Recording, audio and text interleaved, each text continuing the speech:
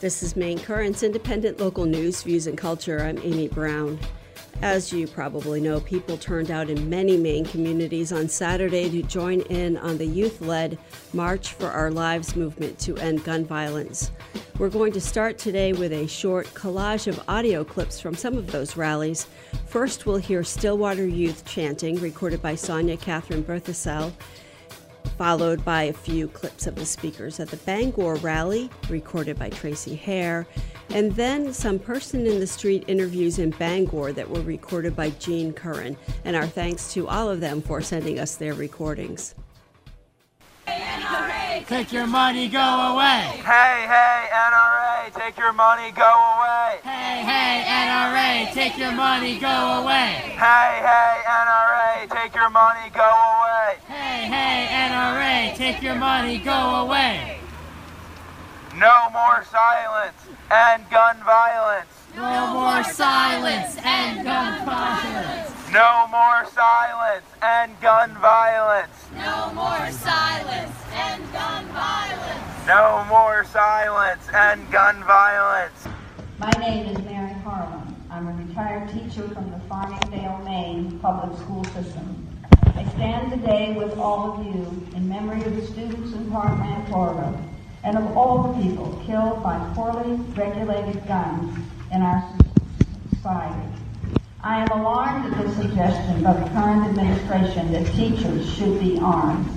It is absurd to think that armed teachers will lead to safer classrooms.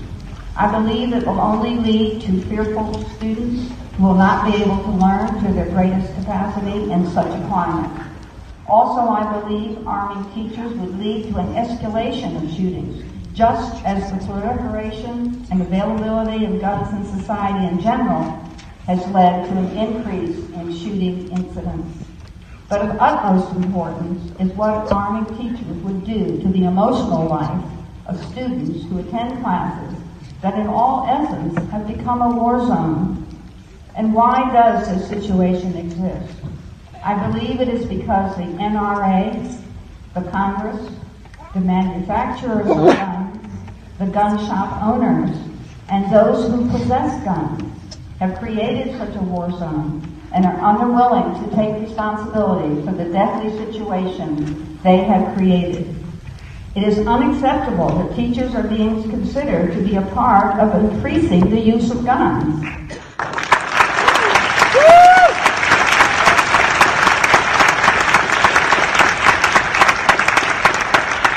Teachers should not be equipped with guns. I stand with the Arm Me With movement that says teachers should be armed with adequate supplies and staff.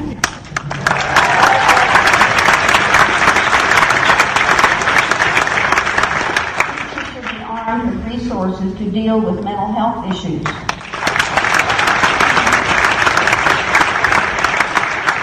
Teachers should have smaller class sizes, which have been proven to result in a more healthy educational environment.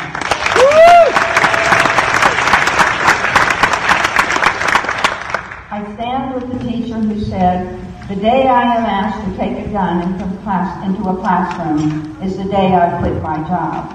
I don't want to carry a gun. I want control over guns. For myself, I want students to be able to learn to the best of their ability in a safe classroom environment." Thank you. Can you all hear me? All right. So I'm Timur Khan. I'm with the Penobscot Young Dems. So I don't know if you've heard a lot of noise lately, have you? It's a lot of noise. It's too much. And I say it's enough. I have too many people calling me with so many issues. And our legislators, our government officials are not listening. I think it's time for them to listen. What do you think? As a representative from right here in Bangor, right here from Bangor High School as well, I'm an alum, I want us to stand with the kids, stand with our children, stand with them in solidarity. Enough is enough. It's time that we stand together.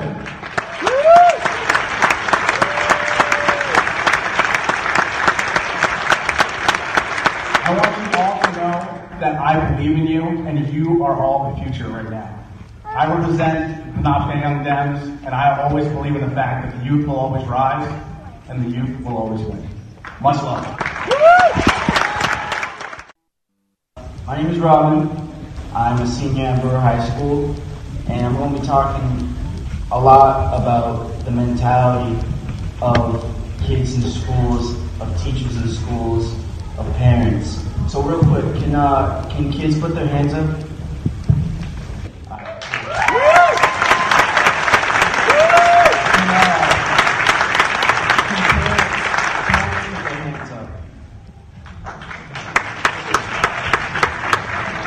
And teachers?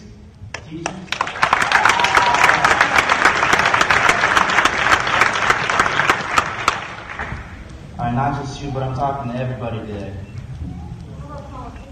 Politicians, any politicians?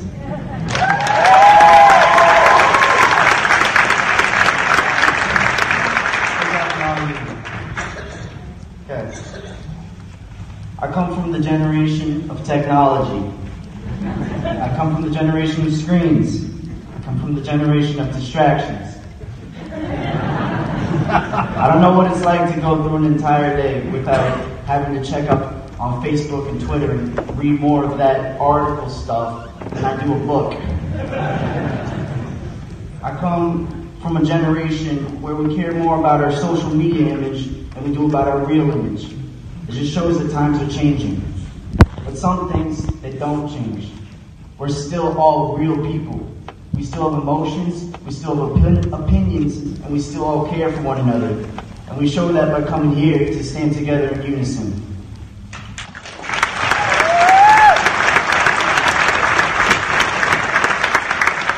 We still all have problems. We're still all insecure, although we might not like to admit it. We still all have done things that we're not proud of. We make excuses, we pretend things are all right because we're scared of change. But change is necessary. We need change to move forward. We have kids in our schools that don't know what it's like to be happy. We become products of our environment. And if we come from a sad house, we become sad people.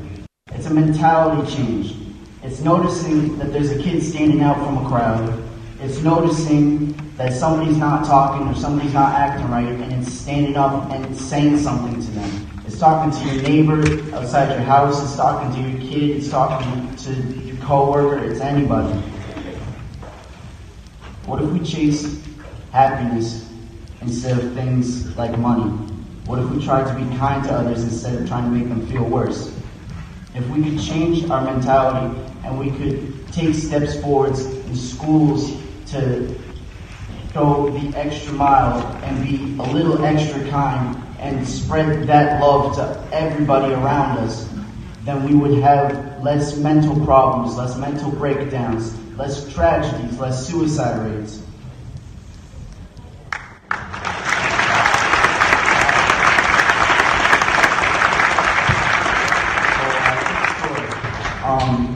I had a friend of mine, a really good friend of mine, and we always hung out, we talked all the times, and he would make jokes. He was kind of rude, so was I, still am, doesn't change, I'm arrogant, whatever. Anyways, he would say things like, jokingly he would say, oh, go kill yourself, or, oh, that kid's stupid, this and that. And so it took everybody by surprise when he killed himself. And we didn't know what we could have done to help him. But I was talking about it yesterday with my friend, and he said if that kid had somebody to actually ask him why he's saying that joke, and then go the extra mile and sit down with him and have a conversation, then he would have realized that this kid was just shutting himself out, but the only way that he was crying out for help was by making a joke out of it. And if we could take that and learn from it, then we could prevent that in the future. We could prevent another kid from snapping like that.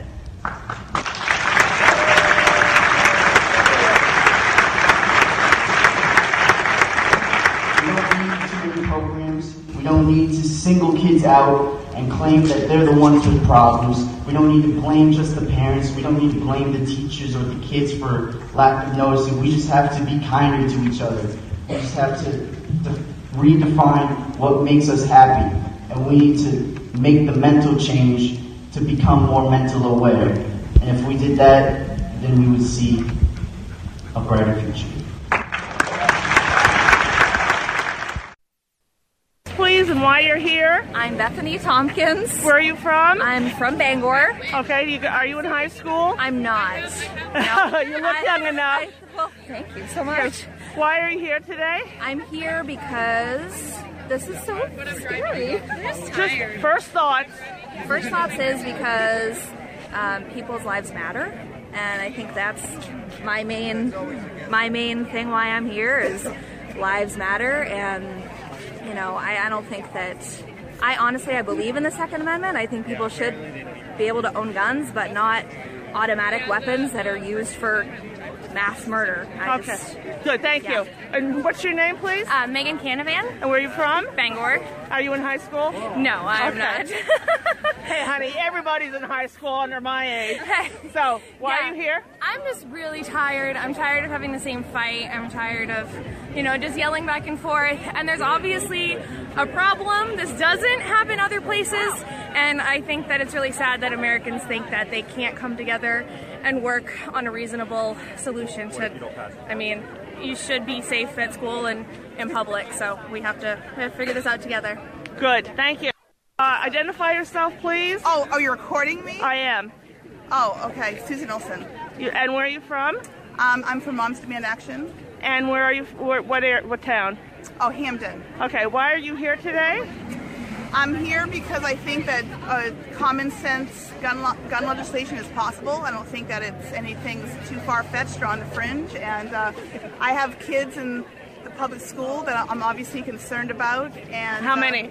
I've got 2 kids in the Hamden school system. Okay. Yep. Now, you're one of the organizers of this march? Yes, I am. How has it been for organizing? It's been amazing. We've partnered with the Peace and Justice Center. We've had lots of guidance from them, and the police have been wonderful.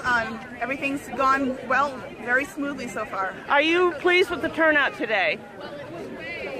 I think we could do better, but I think it's a pretty good turnout. I think that I'm surprised that more people aren't coming out and exercising their right to be heard. But, I think the momentum's building. So there are a lot of young people here today. There are a lot of young people here. It's nice to see the young people out. Yep. Okay, anything else you'd like to tell the legislature or Governor LePage?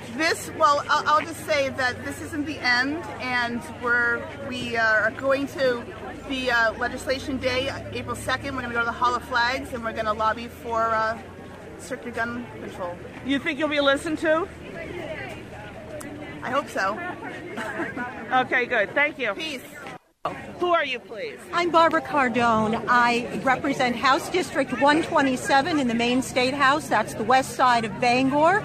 And I'm very happy to be joining my constituents here in this march. I've had a lot of emails and calls about gun safety, and we need to keep this issue moving. Do you think the Maine legislature has done enough around gun control, gun safety? No, we haven't. And unfortunately, we're limited as to what we can do for the rest of this session. We had bills that we put in to regulate some of the more dangerous weapons that are on the market blocked by the Legislative Council because they were entered late this year. So I think the majority of what you're going to see for legislation on this issue is going to be in the next term for the first term of the House 120, the legislature, the 129th legislature. What would you like to see happen in that session? I'd like to see a number of things. I would like to see us strengthen funding for our mental health system. We do have some some going in, a bill going in on what we call it the red flag law, but I think we need more funding on that. I also want to look at a ban on these large magazines.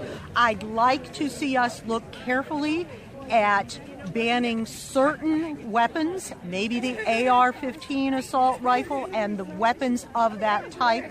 I don't want to step on anybody's Second Amendment rights, and this is where we're going to have to be careful. I'm a defender of the Bill of Rights, all of the rights in the Bill of Rights, but I don't believe that the Second Amendment guarantees anyone the right to own any gun.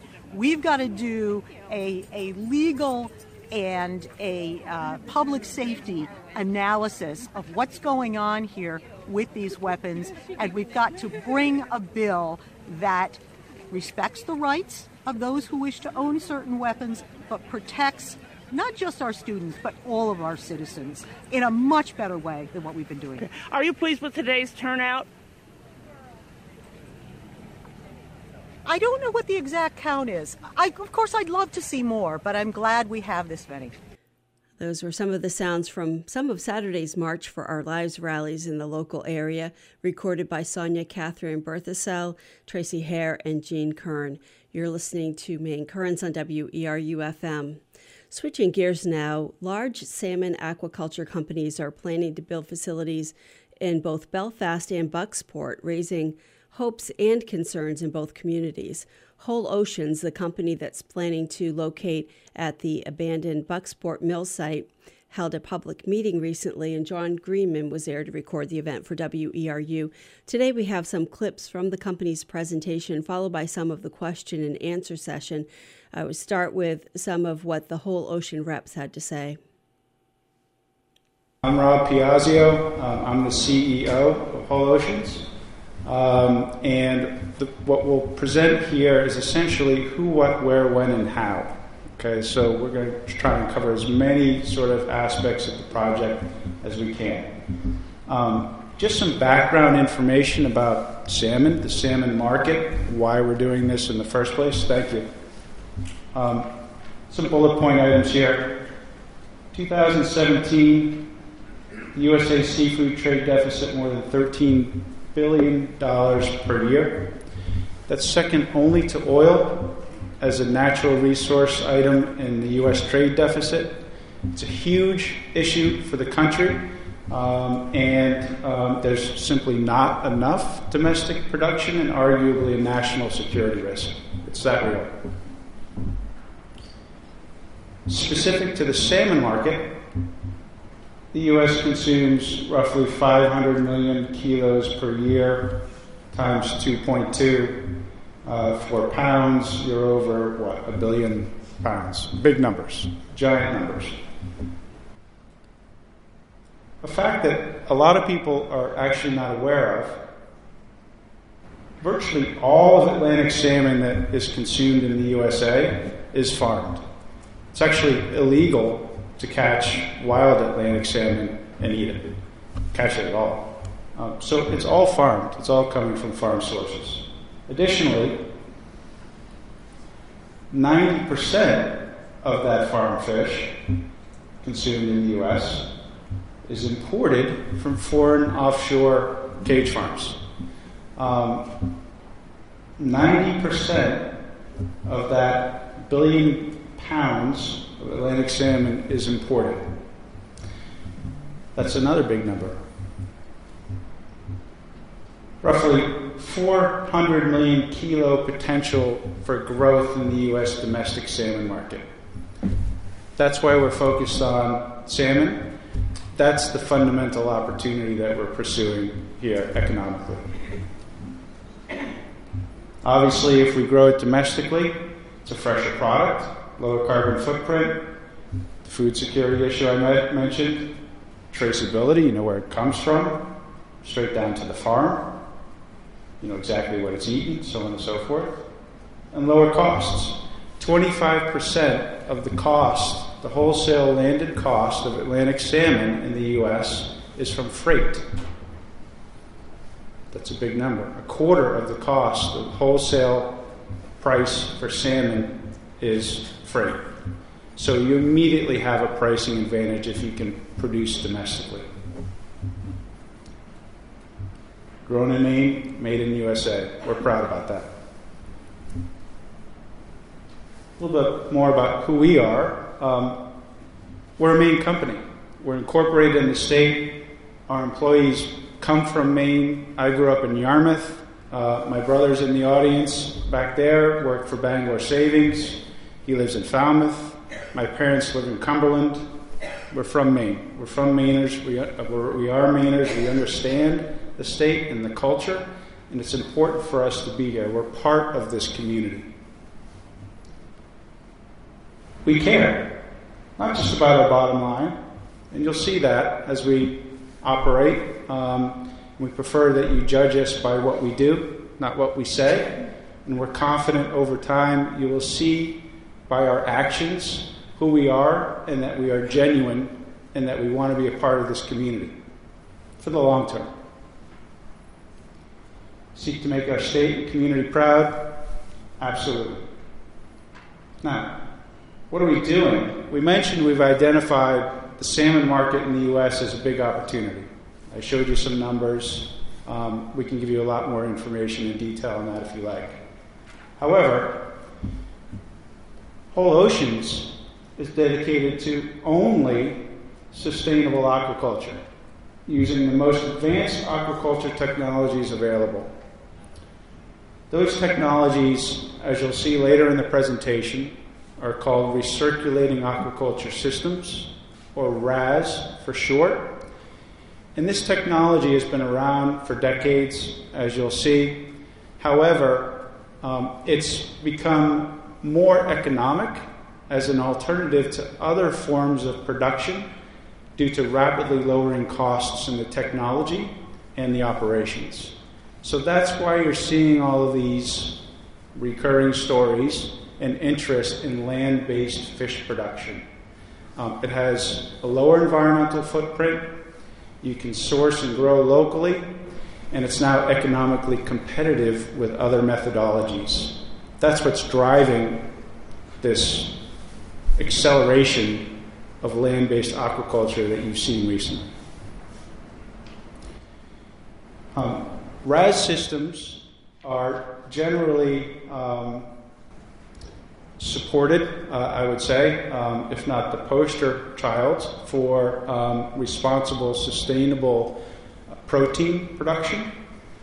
We are supported by the Conservation Fund, which we have here this evening. In fact, Tom Duffus, sitting over there, is with the main chapter of the Conservation Fund. Tom, thank you. Steve Sommerfeld, whom you will hear from shortly, works for the Freshwater Institute, which is within the Conservation Fund. The Atlantic Salmon Federation, stewards for salmon preservation, conservation, and rehabilitation. Great friends of ours, very supportive of the project.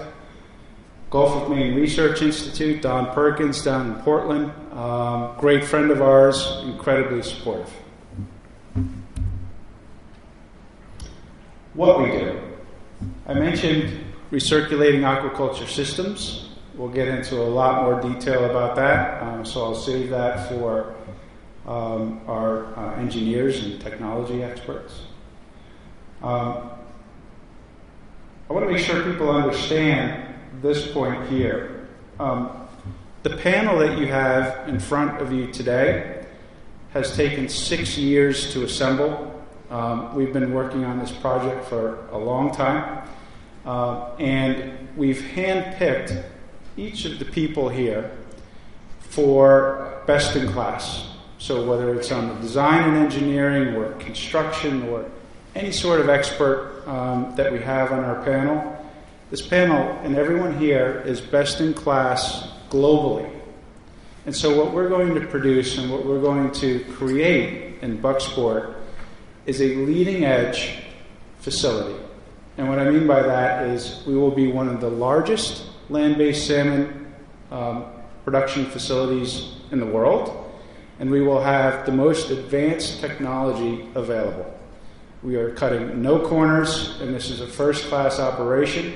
We are going to grow the best Atlantic salmon available, and we're going to make Bucksport proud. The next 100-year industry. I read Pat Ranzoni's book, Still Mill. Is Pat here? I've never met her in person, but I'd really like to. She's not. So that book had a lot of meaning for me. There's some really touching and heart-rendering stories in that book. And it impressed upon me the importance of utilizing this resource, this land, this site, and utilizing it and executing well to create the next 100-year industry for this town. Families rely upon this industry for jobs, economic activity, well-being. This project is bigger than Whole Oceans, frankly. This project is also about the community and is critically important and a huge responsibility for everyone on our team to understand that we have a responsibility beyond our company. We have a responsibility to the community. We want to be here for the long term. We want to create the next 100-year industry that the town can be proud of, have jobs at, good paying jobs, and work with and integrate. That's a really important point for us. We're going to rename the site to 1 Salmon Point, Bucksport, Maine. There's some great poetic symmetry to that, if you like. Actually, predating, and this is in fact in Stillmill, predating Bucksport itself, Native Americans referred to that section as Salmon Point. And the reason is because the Penobscot River at one time was the most densely populated habitat for wild Atlantic salmon in the world. And Native Americans could go right down on the shore and basically pull them out of the river. It was so bountiful. So obviously things have changed.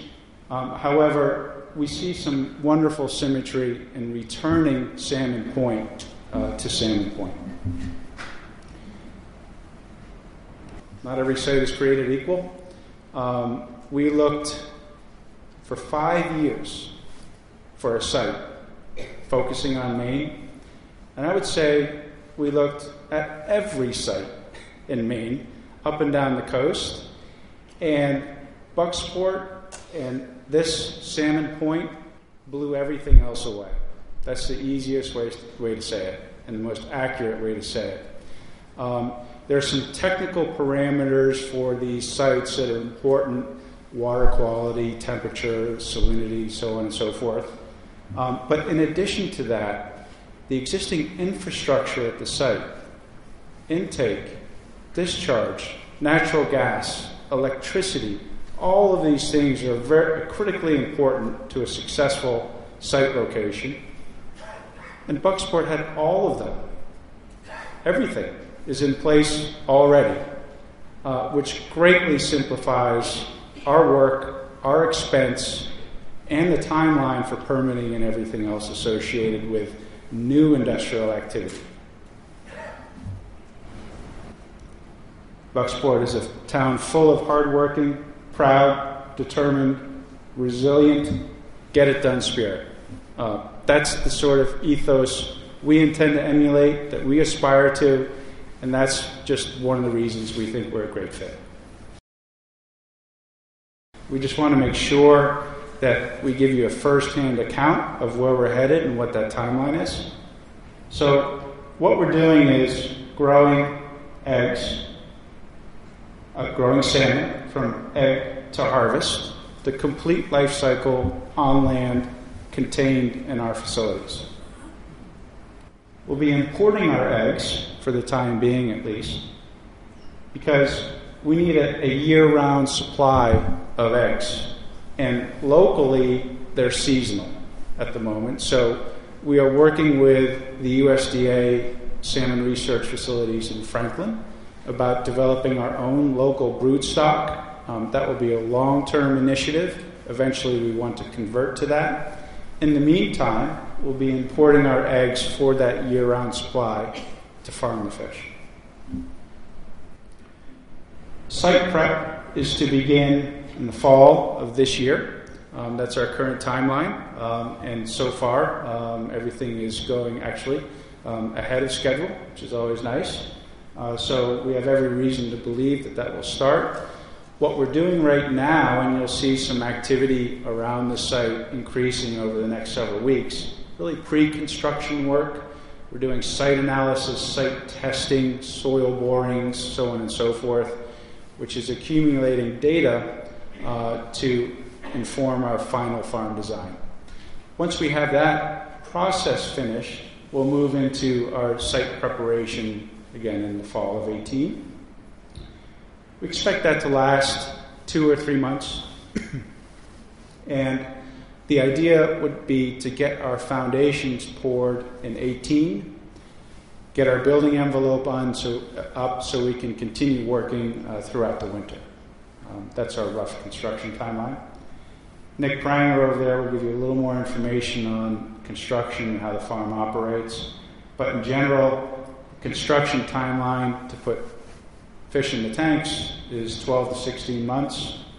Nick assures me it's going to be on the low side of that, right, Nick? Exactly right. 11 months. So anyway, 12 to 16 months. Then we start our fish production, and the life cycle of Atlantic salmon in a land-based facility is roughly 22 to 24 months to harvest. You might have seen in the press that we pre-sold our inventory, so we have an off-take agreement for 100% of our fish.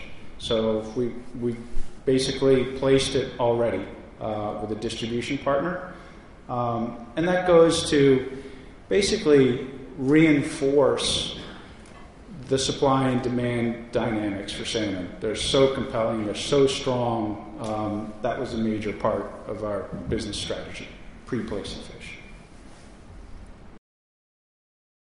My name is Ben Willauer. I am the Director of Corporate Development with Whole Oceans. I live down in Freeport. And I'm going to give you a brief overview as to why are we getting into this really unique and groundbreaking technology of water recirculating aquaculture system, or RAS. You'll hear us from here on out use the acronym RAS. But what I want to do is just give you some basic characteristics of what this means and why it is so important within the future of aquaculture and where it plays a role within aquaculture in the broader community of Maine and the coast of Maine. So aquaculture is a proven and advanced technology. It has been used extensively, land-based aquaculture has been used extensively in Nordic countries throughout Europe and Norway and Denmark, and is also being developed in other parts of the United States. It is something that we have been really amazed by the engineering and how the price has come down and the technology has become much more proven than even 5 or 10 years ago. Additionally, one of the greatest qualities of these systems is the fact that 99+% of the water within this system, and has an enormous amount of water within it, is recirculated.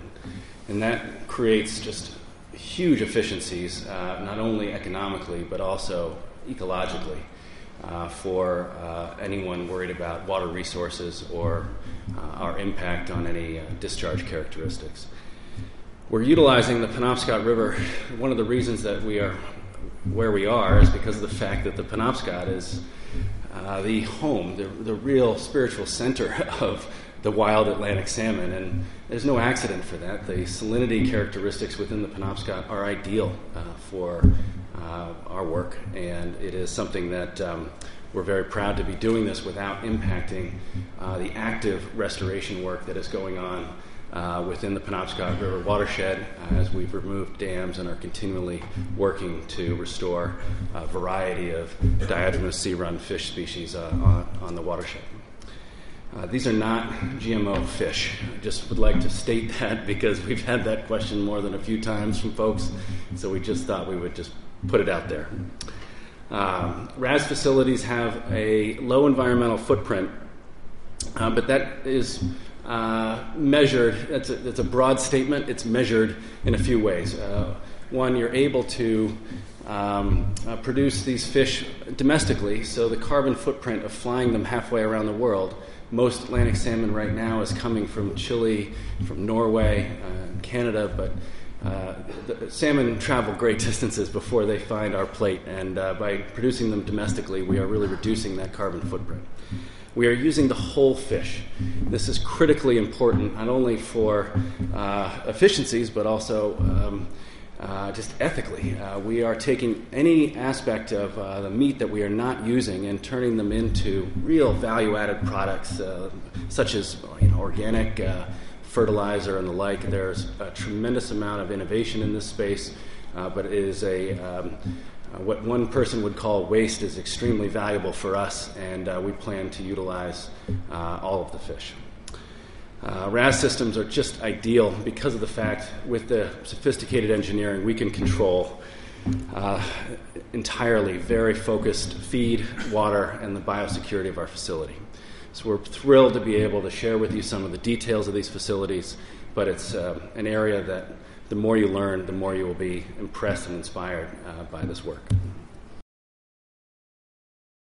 So next I'm going to introduce Nick Pranger, who's going to walk you through some of the specifics of the design of our facility.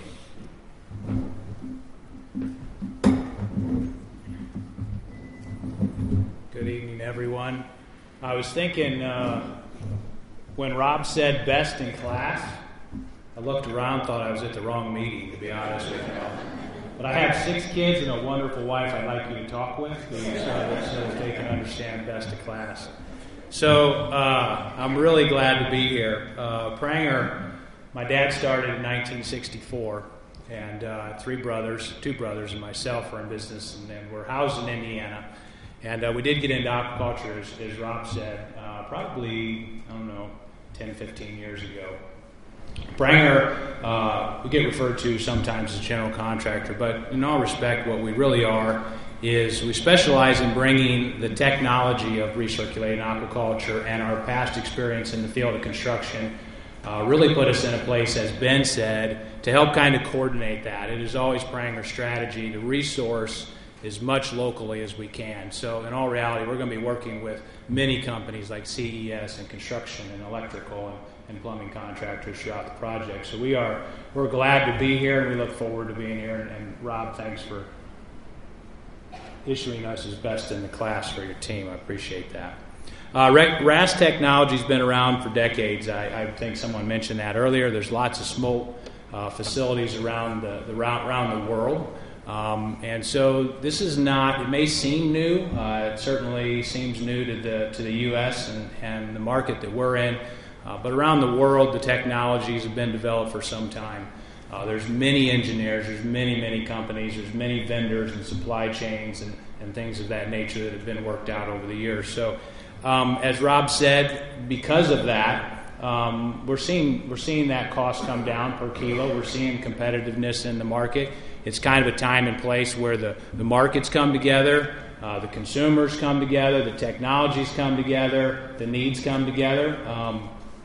For us, it seems like it's taking a long time. I mean, in all reality, we've been in this space for 10, 15 years, and we've been front line watching that develop with great collaboration and friend with Steve Sommerfeld and Bill in Aquaculture and others in the group. And as Rob said, we've been working on this particular project in Maine. When Rob says we went all over Maine looking for facilities, I'm not sure you were with us on that, on all those land travels, but yes, we did. We searched a lot of spots, and what a great spot we have here. You're listening to Maine Currents on WERU-FM. This is a presentation by Whole Oceans, the company that is planning to locate a salmon aquaculture facility at the abandoned mill site in Bucksport. Their whole presentation lasted well over an hour, and you can watch the entire thing on the Town of Bucksport's Facebook page. Several people asked the company representatives questions following their presentation, and many were off mic, so I'll be summarizing where needed and also playing as many clips as we can. To start with, Ron Huber of Friends at Penobscot Bay had 2 questions. First, he pointed out that the company has talked about 99% of the water they use being recirculated, and he asked, what about the other 1%? He also asked about what the salmon would be fed. A company representative responded that it's very easy to raise salmon without fish meal. and then spoke of using trimming meal from fish processing plants. He said that the goal is to be as sustainable as possible and that the Norwegian salmon industry are now feeding about 75% grain. And he wrapped up by saying, quote, "The sustainability issue is huge and there are a lot of ingredient choices," close quote. He didn't respond to the part of the question about the 1% of the water. The next question was about which properties the company has purchased in downtown Bucksport and whether they are already looking ahead at possibilities for expansion. Thank you for asking that. So the property, the bulk of the property that we've acquired, I guess would be termed the mill site, which is west of 15. So if you wanted to draw a sort of a rough boundary line, there's a switchyard, there's a CMP switchyard in the middle of the mill site property. And so if you draw a line perpendicular to 15 to the river, just north of that switchyard, that up north is the primary parcel that we're acquiring. Okay. Across the street, however, there's a parking lot, which is just north of the fitness center. So we've acquired that parcel as well. However, just north of the fitness center. So all of those structures, the credit union and everything else south of that sort of boundary line is being retained by the owner. Do you have any interest in that property at this point? At this point, we don't have use for the structures, so we wanted to make sure ultimately that they got the best possible use. So at this point, we don't contemplate acquiring those right now. All right, thank you. Okay. Thank you, Bill. Nice to see you. Over here.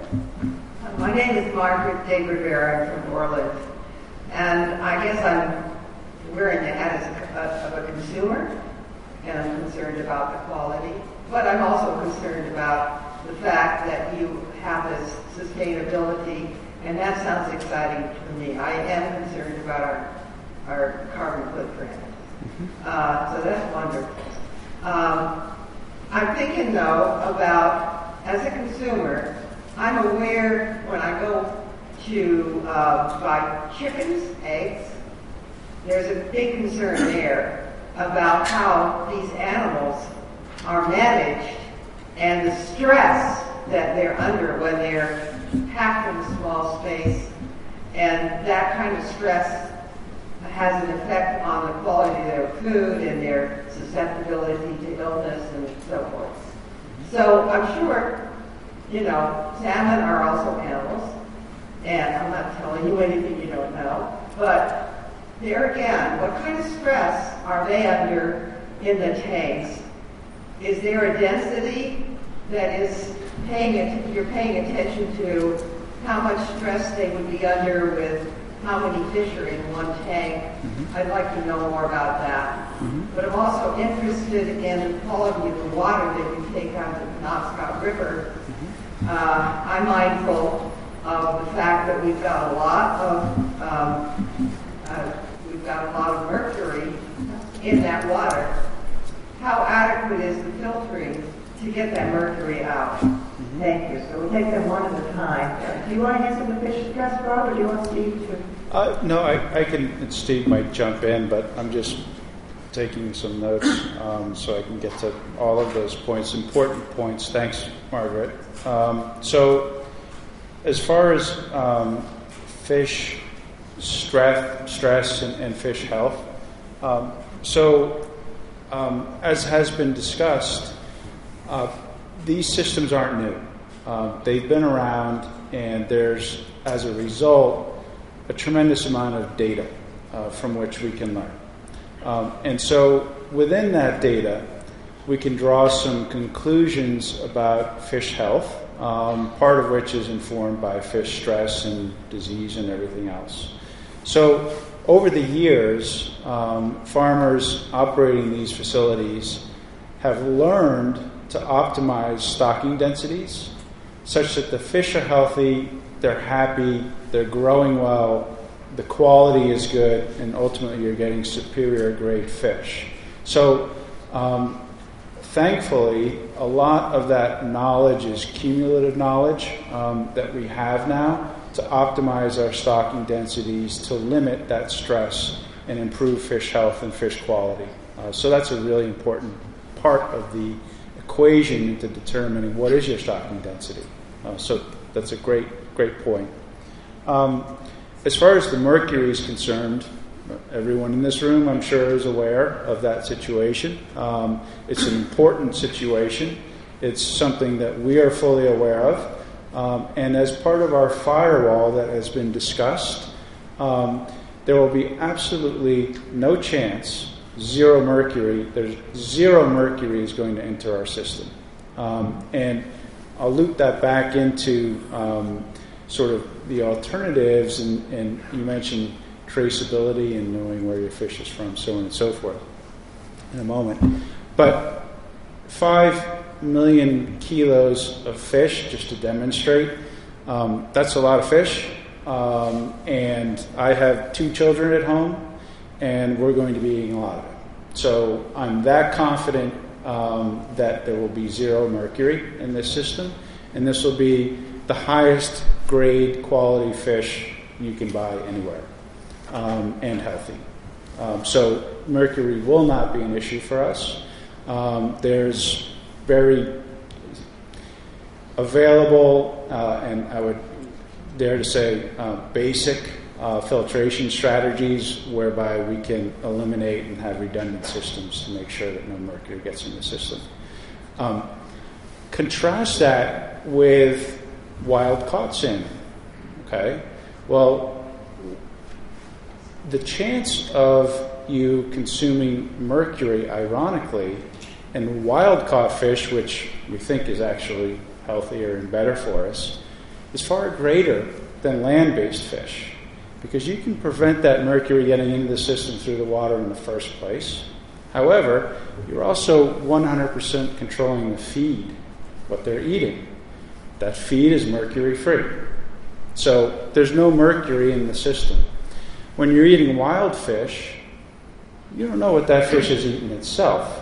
And through the process of bioamplification is when you actually get concentrations of mercury that can be hazardous to your health. So in fact, farmed, especially land-based farmed fish, to be specific, is the most traceable product you can conceivably, possibly know. This is an exciting point personally for me.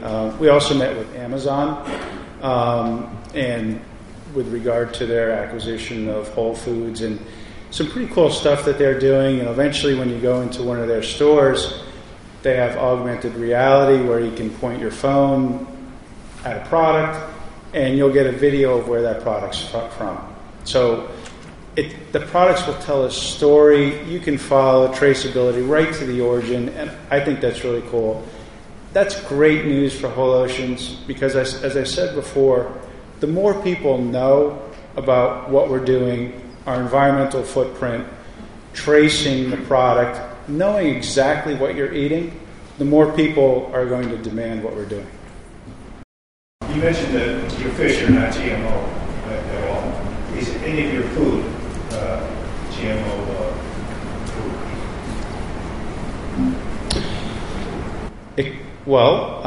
We will target no. We haven't made that final determination yet.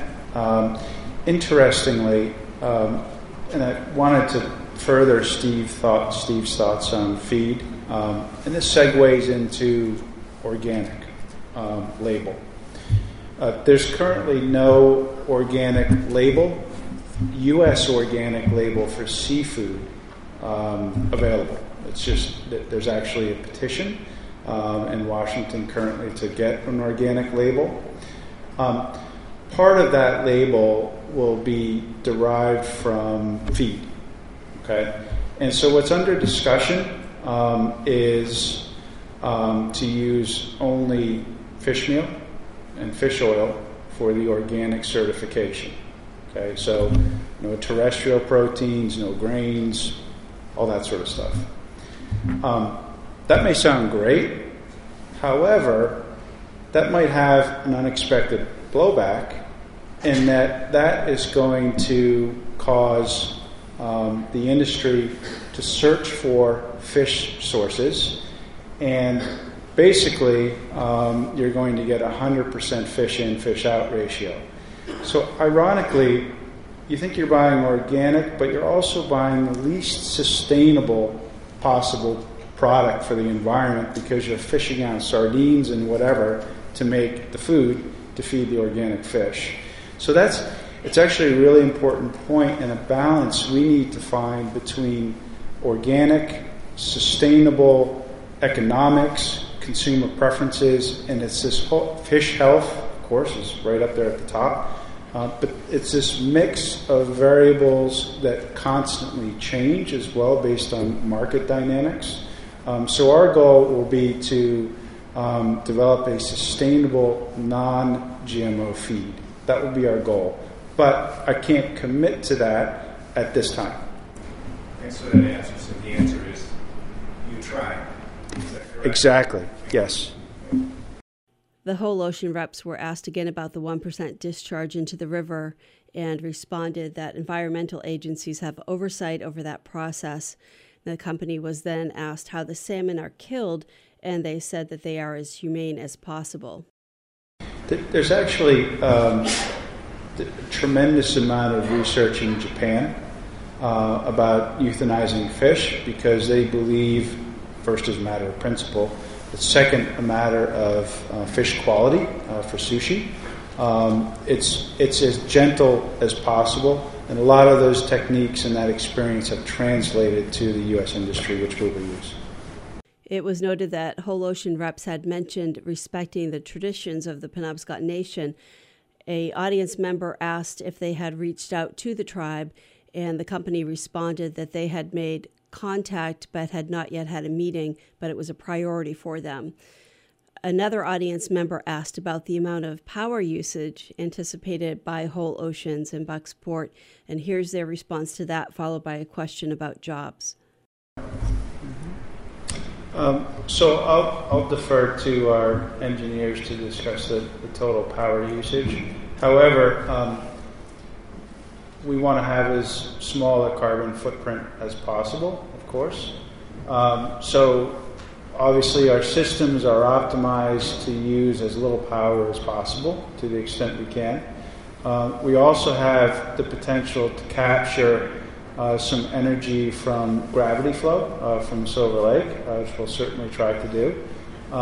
You may have seen on our illustration, the farm had solar panels on top. Ultimately, that would be our goal. As that fits into our financial plan and economics, we'd certainly like to move in that direction. So I think overall our philosophy is get our carbon footprint down to as minimal as possible. Hello, my name is Tom McKechnie. I'm from Penobscot, Maine, propane technician / plumber. You mentioned the 50 jobs, and I heard a lot about biologists. Quick mention of electrician. Mm-hmm. I was wondering, out of those 50 employees, for lack of a better word, how many of those are trades jobs, mm-hmm. like pump guys? I'm assuming you're going to need some pump guys. Definitely. Absolutely. In fact, on that, if you want to call it trade jobs, of that, plumbing will be our highest requirement. Obviously, as you said, a lot of pumps, a lot of pipes, a lot of maintenance. Of that 50, I would say, roughly speaking, 15 are probably trade jobs, and probably half to 2/3 of that would be more on the plumbing side. And as this facility starts to open, will you be offering training of any sort for your employees, or is it just kind of Absolutely. Definitely. It's essential. In order to perform the work, you have to be familiar with the systems. So that's part of our workforce development, is to develop the future. We also have to develop our current. So there's definitely some training required in the technicals of this particular system. The Whole Ocean staff were asked about disposal of their used filters, some of which would presumably be contaminated with mercury and other substances from the river. I think there's sort of, if I understand correctly, Jim, there's two questions there. There's one, what do you do with your solids, right, that are filtered? And two, what do you do with the filters that have sort of beyond their useful life? You said that there'll be zero mercury in the system. Yes. So if you're going to pull water out of the river, you're going to have to get that mercury out of that water and put it through your system. That's correct. Yes. Unless it's been predetermined that you're not going to be pulling any mercury in, you're going to be filtering it out of that water before it goes into your fish. Yeah. You're going to have a toxic filter when you get done. Yep. And in effect, we're helping filter the river. That's right. However, that will be a hazardous substance, and we'll work with DEP to dispose of that properly. Okay. And a father of 2 daughters said he perceives that aquaculture is a male-dominated industry, and he asked what's being done to address that, which drew applause from the audience. Thank you. Thank you. I have a 14-year-old daughter myself who's increasingly interested in aquaculture, and I'm sad to say that the current state of the aquaculture industry is predominantly male, but with education and workforce development, let's change that. These clips were recorded by John Greenman at the Whole Ocean presentation in Bucksport. They are the company that is proposing to build a salmon aquaculture facility in Bucksport, Maine, on the site of the abandoned mill site. As you are probably aware, there is also a proposal to build a salmon aquaculture facility in Belfast as well. You can watch the entire presentation about the Bucksport facility on the Town of Bucksport's Facebook page.